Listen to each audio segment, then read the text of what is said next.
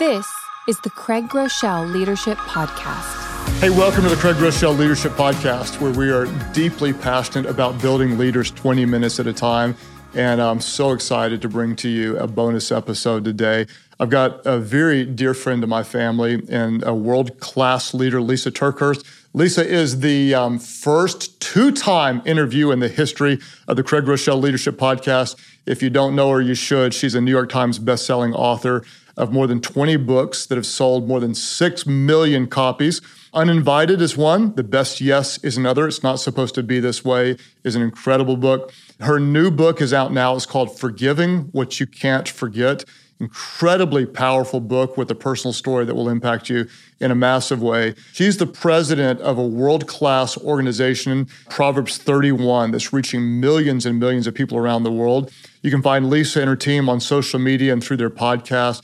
She is a brilliant speaker, speaks at events all over the world, and we recently spoke together at the Global Leadership Summit. She teaches, writes, and is the best on communication anywhere in the world through Compel. Lysa, you are really, really busy.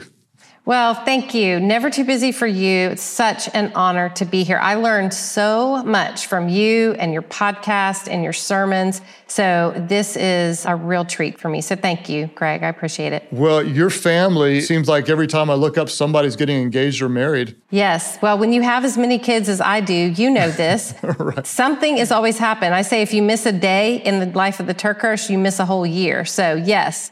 My youngest daughter is engaged. She's getting married in May of next year, so we're really excited. Well, I love watching your family grow, and you're in obviously a really fun season of life. And I want to talk to you about the theme in your new book. You talk all about forgiveness, and you have such a personal story of forgiveness in your marriage that any type of relationship would be blessed to hear about it. But what's really interesting and fascinating to me, Lysa, is you talk about how forgiveness can really make a difference in leadership and specifically in organizations. And at the Global Leadership Summit, you talked about something that was fascinating. You explained that forgiveness is a key to innovation. Honestly, in all my years of teaching leadership and studying leadership, I've never really thought about forgiveness as associated with innovation or business. Can you just kind of unpack some ideas on how does forgiveness fit in the workplace? Yeah, that's great. And actually, Forbes magazine came out with an interesting article, and it called Forgiveness as a Business Tool, which I found really fascinating. But think about it, Craig. Never before in the history of our businesses and organizations has innovation been needed as much as it is right now. Innovation isn't just optional now. It is absolutely necessary. But if we want to attract people who have innovative spirits, then that means we're going to attract people with ideas that are a little bit risky. Innovation has some risk that it demands. And so in order for people to bring those ideas, they've got to feel safe enough that if they put down an idea and we try it and it doesn't work, that it won't be seen as that person is going to be sent away from the idea table. We tried one of their ideas, it didn't work. And so now either their job is at risk, their position's at risk, or their future's at risk. And if people feel at risk, they will not feel safe enough to bring their best ideas to the table. So we've got to develop a culture where we want to train people to become responsible risk takers. We don't want irresponsible risk takers, but we want people who come to the table and bring their best ideas, bring their innovative spirit. But in order to do that, they have to feel safe. So what do we do to have an environment like this? At Proverbs 31, we have certain family values, and one of those values is that getting off the blank page is worthy work. So even if your idea is not great when we first try it, we see that it may lead us to the very best idea that we've ever had. And both components, getting off the blank page and the idea that we land on, both of those are needed and necessary. So if you want to be an innovative leader, you've got to show people that you have the ability to walk in forgiveness, that you're not going to shut people down or shove them away or slam them publicly if they don't bring a winning idea right out of the gate. We've got to encourage people to be innovative, and to do that, they've got to feel safe. That's incredibly powerful, and so often in cultures, people don't feel safe, so they hold back. And I like what you said, Lisa. It's not like we're going to just continually forgive or tolerate sloppiness or irresponsible behavior or bad morals or values. Those will be held accountable. But if someone is trying to innovate, trying new ideas, then we're going to have grace. In fact, one thing we did in our culture is I had a team member that just played it way too safe and was just totally afraid. And so I gave this team member an assignment by the next quarter that she had to make 3 aggressive mistakes. And it was a game changer for her because that was an assignment that if you're going to make any kind of mistake, you're going to make an aggressive one, not a passive one. And what it was doing, I think, my theory was, is creating an environment of safety where she felt like she could fail. And so if she could fail, that gave her permission to try. I want to ask you another question that I think could be helpful. You said that your team deserves to know that instead of holding a grudge, the leader will hold a space for grace. And I love this. Can you tell us, what kind of work environment does it create when team members know that they can make a mistake, and if they do make a mistake, they will be forgiven? Yeah, so what we want to do with our team members is allow a space for responsible mistakes. So it's not excusing irresponsibility, but it's modeling the fact that the leader is acutely aware and very honest about the fact that they need grace when they make mistakes. And so what we say at Proverbs 31, again, another one of our values, is we recognize we desperately need grace, so we freely give grace. But our team also understands that this grace, or this whole space for having the ability to make a mistake, is done with responsibility. So again, we're not excusing irresponsibility, but we are encouraging best innovative strategies. And when you bring innovation means it's new. And when something's new, it means there's a chance it won't work. But you've got to have team members that can measure strategically the risk factor, and they're willing to take a responsible risk on behalf of your team. Yeah, that's so powerful. I love the way you talk about that, because sometimes if we just said, hey, you need to really forgive, and you could start, someone else called it sanctioning incompetent behavior, and that's not what you're talking about at all. If someone is consistently irresponsible, or if you have a team member that continually lacks integrity, you do hold those wrong behaviors accountable, and there would be consequences. But so often I think we see someone who's really trying to get it right and might try an innovative idea and it doesn't work. And then if a boss or leader doesn't forgive that, before long, no one is going to try anything new, because it can be looked down upon, and failure seems unacceptable in so many cultures. I want to talk about how we can break through that. For example, there's an organization I love and respect, and for years they were big innovators, and over time they became kind of big and successful. And I heard them say, directly to me, that when you become our size, you just can't fail. What happened is they stopped innovating and started leading with fear.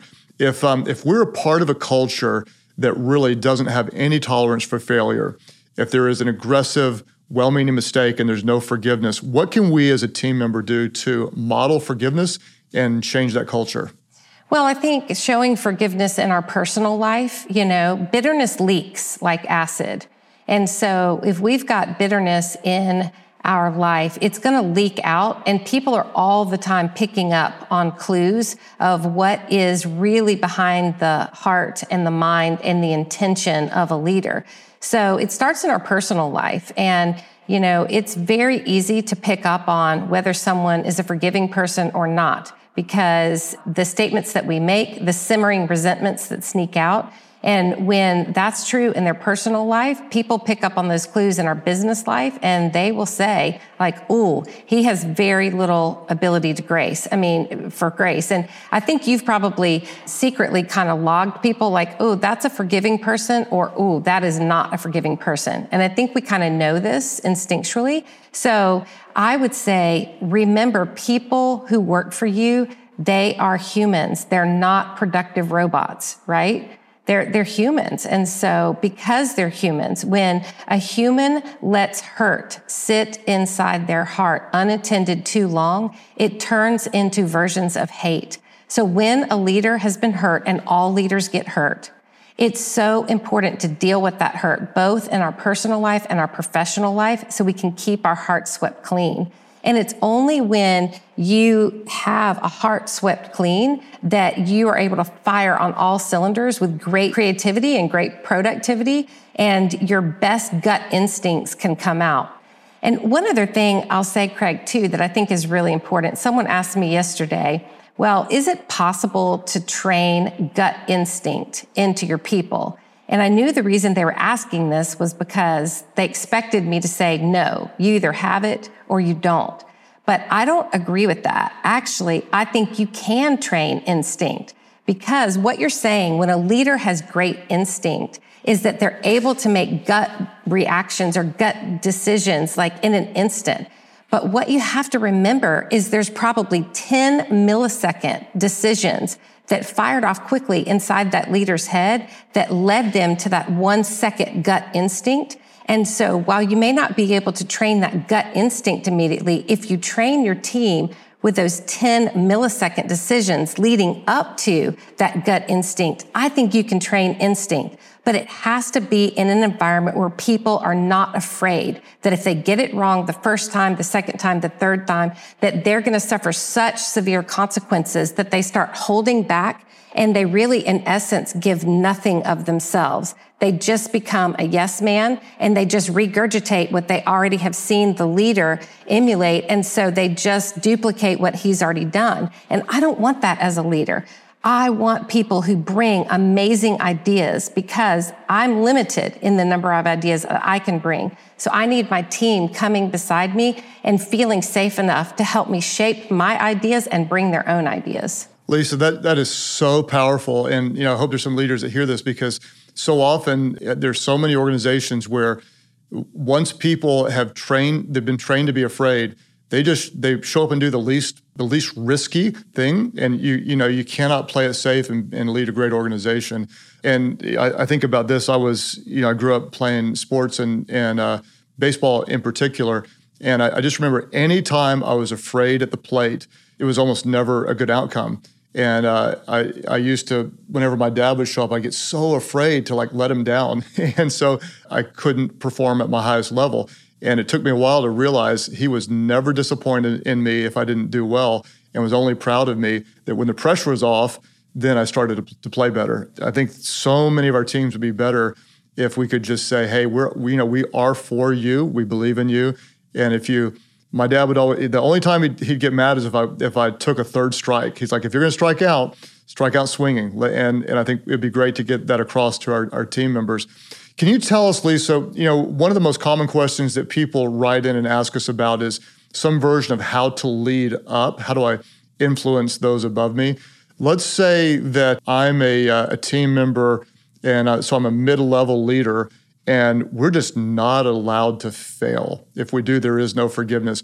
What suggestion would you have to me to help lead up and to try to create maybe a suggestion or change the culture to say, would you find grace and help give me the chance to try something new, even if it doesn't work well? Well, Craig, let me ask you this question. Have you ever seen one of those news stories? And I think we've all seen it, that it's almost like the whole world stops and pays attention. When somebody has experienced something really horrific or really hard, and all of a sudden you get to see a glimpse on national TV of that person standing in a courtroom and saying, I forgive you. What they're not saying is what you've done is right. They're not saying that what you've done hasn't affected me. But that moment of forgiveness, it stops all. And everybody remembers it.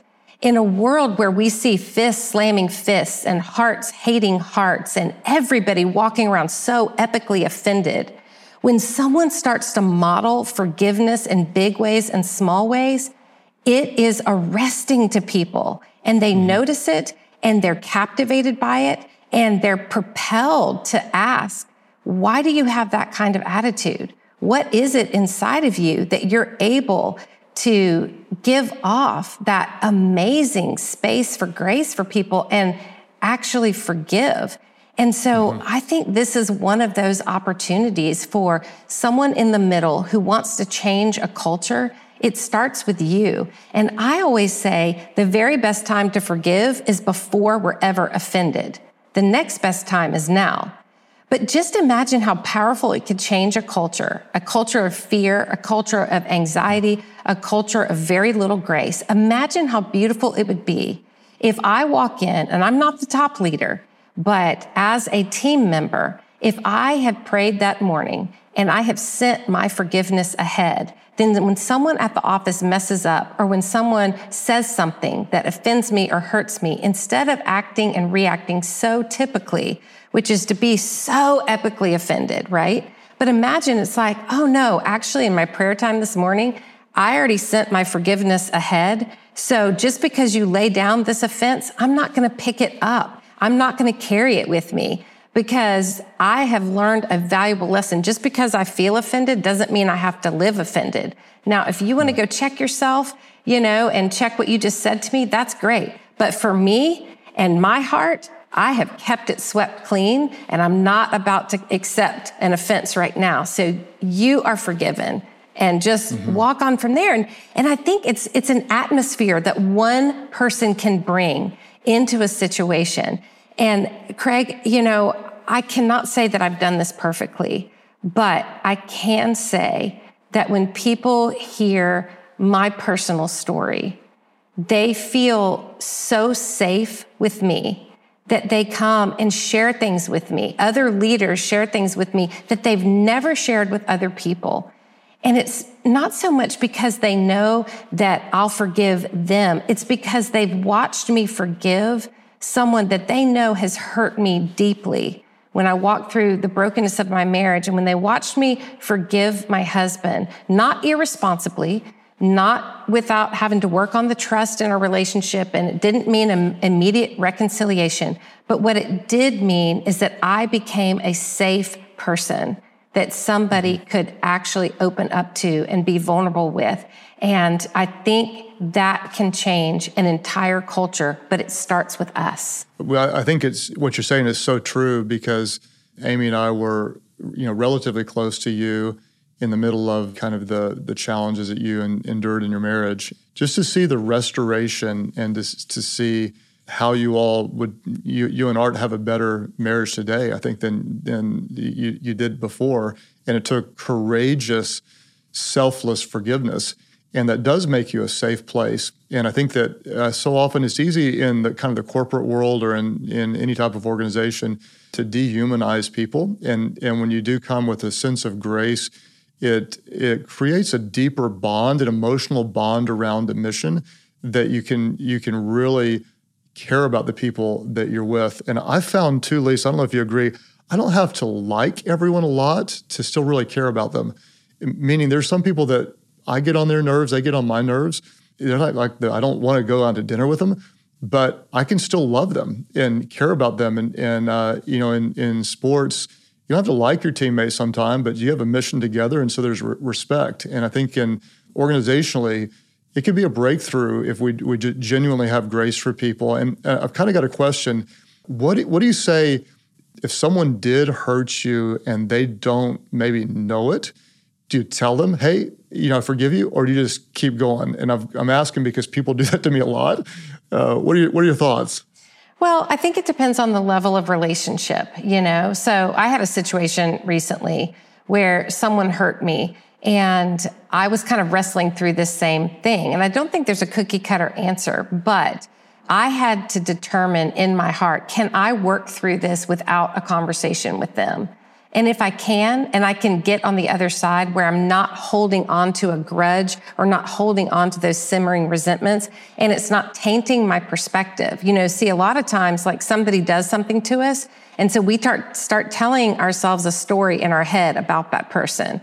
And so it's like we've never addressed it with them, but they come walking up to us and we go, well, they're always prideful, or well, they're just in it for themselves, or well, they're all about the money. And so if I start to hear scripts like that, where I am already making unfair judgments with somebody, I know I've got to work on it.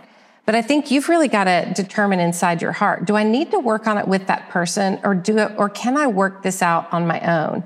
And here's what I'll say, if you are having the need for forgiveness, you don't have to have that conversation with other people. You can, and if it's appropriate, have that conversation. But if you're like, it's really not possible for me to have that intimate of a conversation with someone, then you can have moments of forgiveness without them. Because what forgiveness really is, it's not so much giving that as a gift to the other person. What it really is making the determination that you've suffered long enough because of the hurt that's been caused for you. And you are unhitching your ability to heal from the choices of that other person.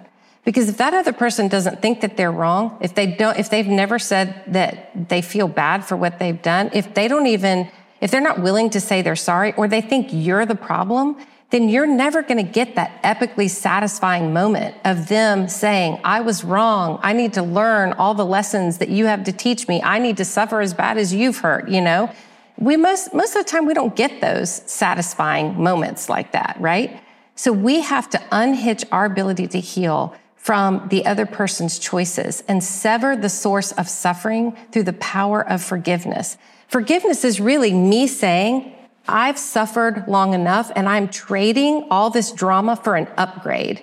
And I am going to acknowledge my pain fully. And then I'm going to say, I'm choosing to forgive this other person for this fact of how they've hurt me. And whatever my feelings will not yet allow for, the blood of Jesus can surely cover it. And, I add that last little part because sometimes hurt feelings are the last thing that wants to sign on to holy instructions. But forgiveness is not about my determination, like I'm going to be so spiritually mature. It's really about my cooperation with God. God's forgiveness flows to me, so I let it then flow through me. And that's really the cooperation of forgiveness. And that's what we can do with other people. So if the conversation's appropriate, absolutely have it. But if it's just going to cause more drama or more hurt, or the other person doesn't even realize that you were sensitive in that area, and so they said something that they didn't realize, then you can forgive them. And then later, without all the emotion and without all the drama, you can have some simple conversations of boundaries with them. And you can just help educate them. Hey, this is not okay with me, but I suggest work through the forgiveness process first so you don't add so much unnecessary emotion into the eventual conversation. I love so many levels of what you're talking about, Lisa. And we're approaching this mostly from an organizational standpoint, but I think that I can only imagine so many listeners right now applying this outside the workplace as well in marriages or friendships. And what you're saying is so powerful. I do, I kind of want to highlight what you said. I think that there are times, like let's say, Lisa, you hurt my feelings and you have no idea whatsoever. And it was accidental, not intentional. And I carry a grudge for a couple of months and then eventually I forgive you. If I come to you and say, let me tell you what you did and I forgive you, to me, that's kind of a selfish thing for me to do.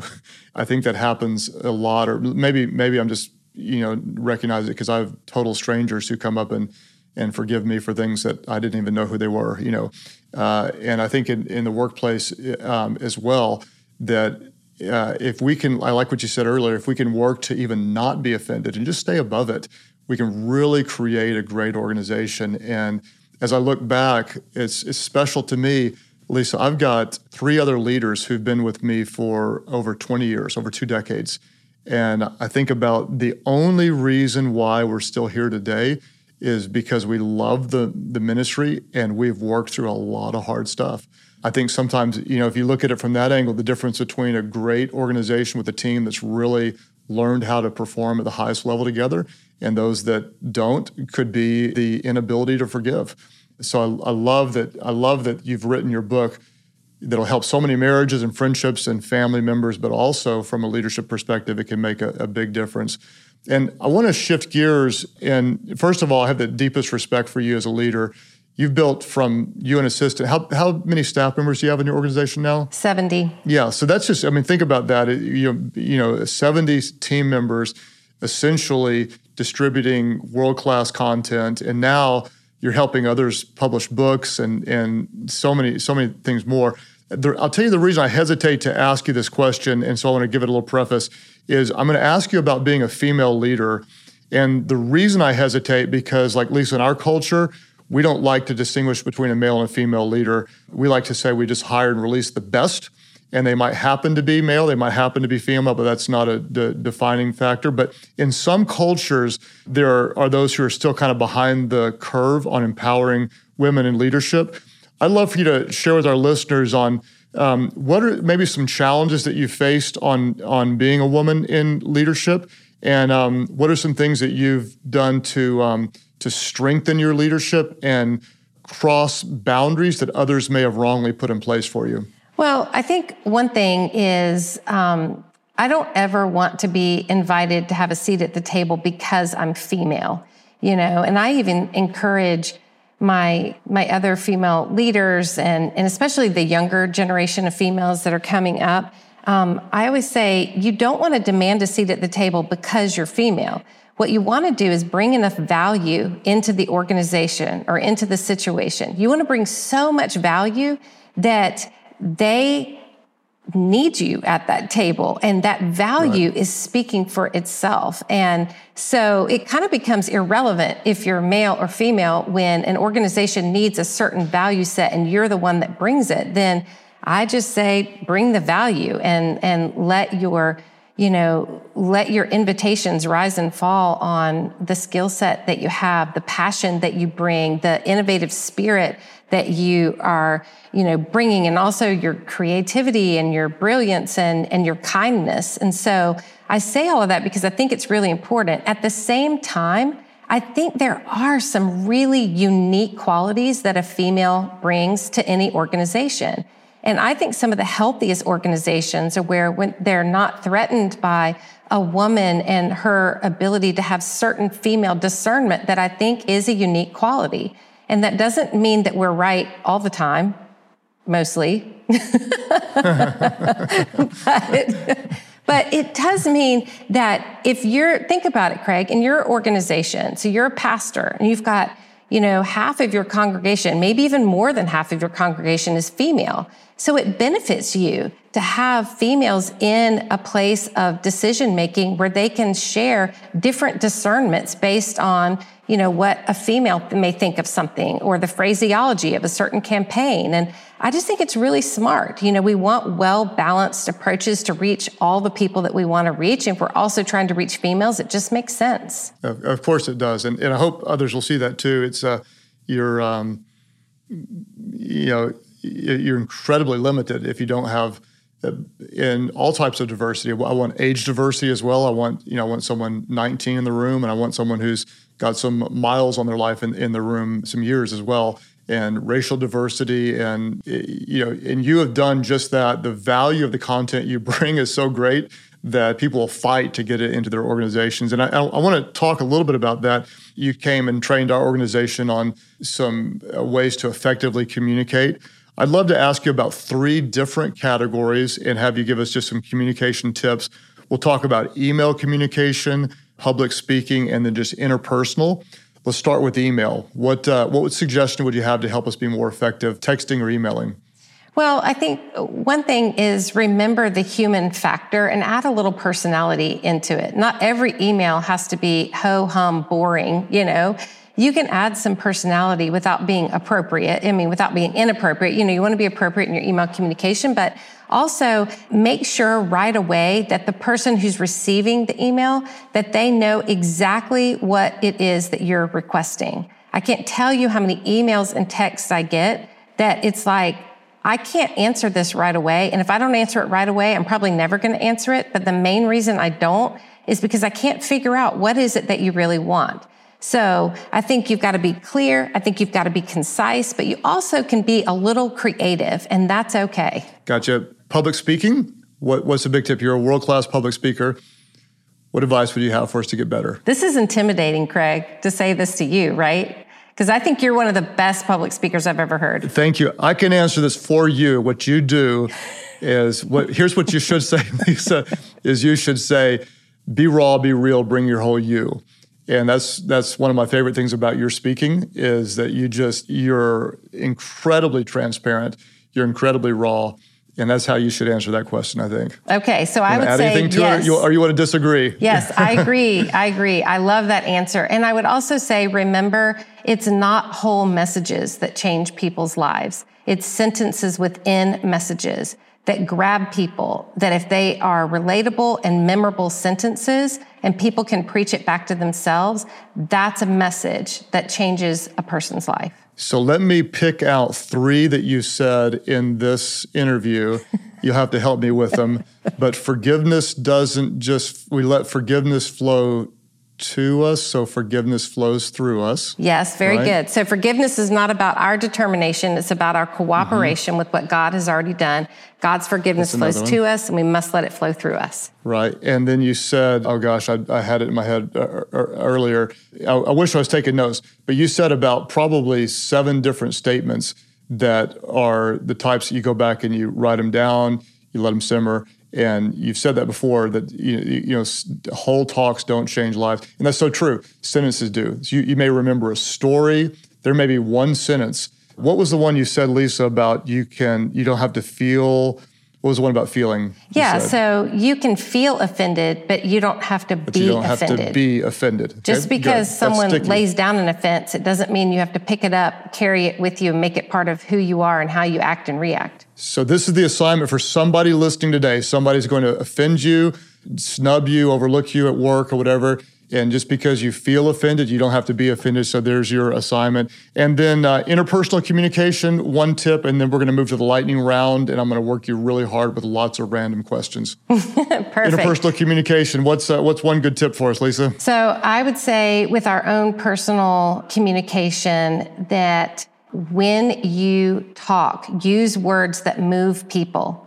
Remember, they're a combination of emotions, feelings. Don't just try to always educate people, care about people. So tend to their mind and their emotions, and you'll be a more effective connector with other people. So one of the things I always get from you in any kind of leadership conversation is just how much people matter. And I think that's one reason why you've got, an incredible team of 70 leaders, is because you care about them, not just for what they produce, but for who they are.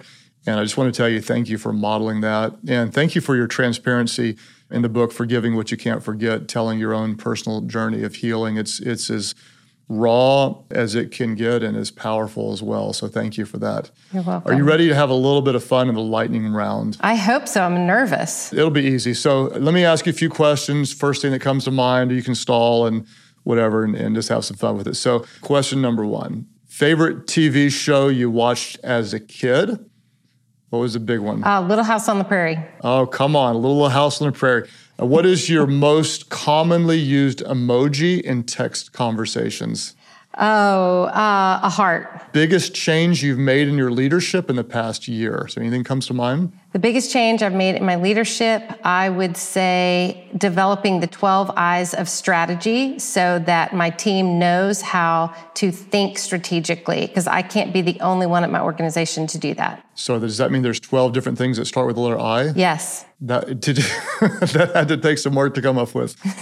So you got to send me your 12 I's. You got to email those to me afterwards. Yes, I will send you my 12 I's. Are we allowed to link to those in the show notes? Sure. Is that confidential? Yeah, absolutely. All right. Well, so if you want Lisa TerKeurst's 12 I's, you can subscribe and ask for the emails, and we'll send that to you. So this one is one that most people wouldn't understand, but at the Global Leadership Summit this year, you spoke to tens of thousands of people, ultimately hundreds of thousands of people around the world, and there was no one in the audience at all. It was all virtual. It was just you and a camera. On a scale of 1 to 10, how nervous were you before the lights went on? I was an 8 before the lights came on, but then I settled down to about a 4 after the lights were on. So that's a good tip for anyone who's ever speaking. The first 30 seconds or so is usually the most difficult, and then you can settle down pretty quickly. And you did outstanding, by the way. Thank you. What's your ideal environment for concentrating and creating? When you're writing a book, where do you like to go? Wherever I'm at, I want my creative friends to come in and put up a mood board full of the best colors and inspirational sayings, and it's got to be really, really pretty. And so it's just a bunch of pieces of paper that they use fun tape that they put up on the wall, but it sets an environment for me, and I am deeply affected by my environment. So that's something for me. I've never had a pretty mood board to help me be creative. So I will. You should try it, Craig. Don't knock it till you try it. Remember that female discernment thing. So I'll take the 12 eyes and my pretty mood board and see what I can do with it.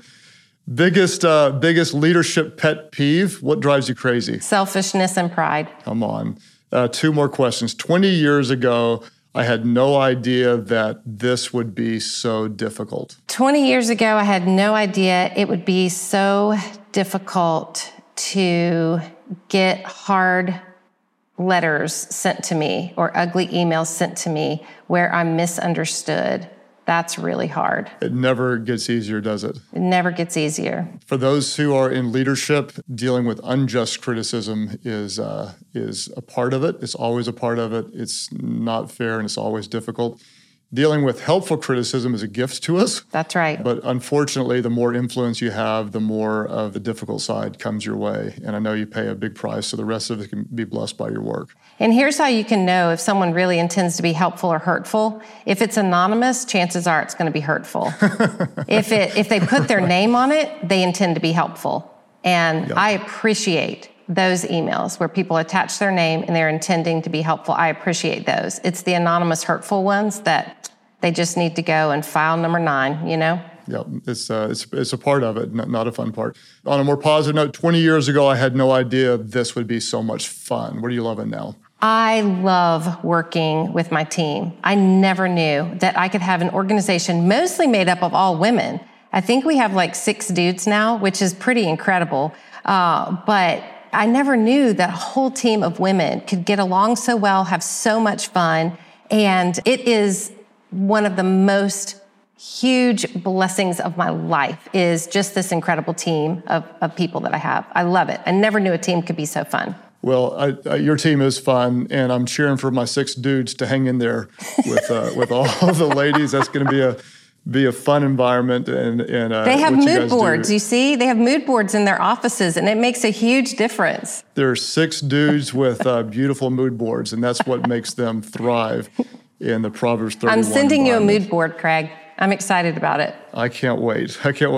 Is there anything I didn't ask you about that's burning on your heart? No, I think we covered it. I think this is really good. Well, I want to say a big thank you to you, Lisa. The new book is out now. It's called Forgiving What You Can't Forget. For those of you that are new with us, we do release a new podcast on the first Thursday of each month, and then occasionally we drop in a bonus episode like this one. If it's helpful to you, if you could write a review or rate it wherever you consume the content, that would mean so much to me. I love seeing your posts on social media. Tag Lisa TerKeurst, tag me. If we see it, we'll often repost it. And if you'd like the leadership guide, and if you want the 12 I's Lisa talked about, go to life.church/leadership podcast. Click on the link, and we'll send you the show notes and all the details. And if this is helpful to you, it means so much to us when you tell your friends, invite your coworkers, hit subscribe wherever you consume the content. Next up in December is something I believe will be really helpful to you. We're going to look back at some content from 2020. It's been a crazy year. Lisa, I've never been more excited about a new year coming, and that's kind of superstitious. I don't know what's going to change, but it's something about the clock changing and the calendar moving to 2021 sounds really good to me. We're cheering you on and wish you the best on the release of your new book. Thank you, Craig. Thanks, Lisa.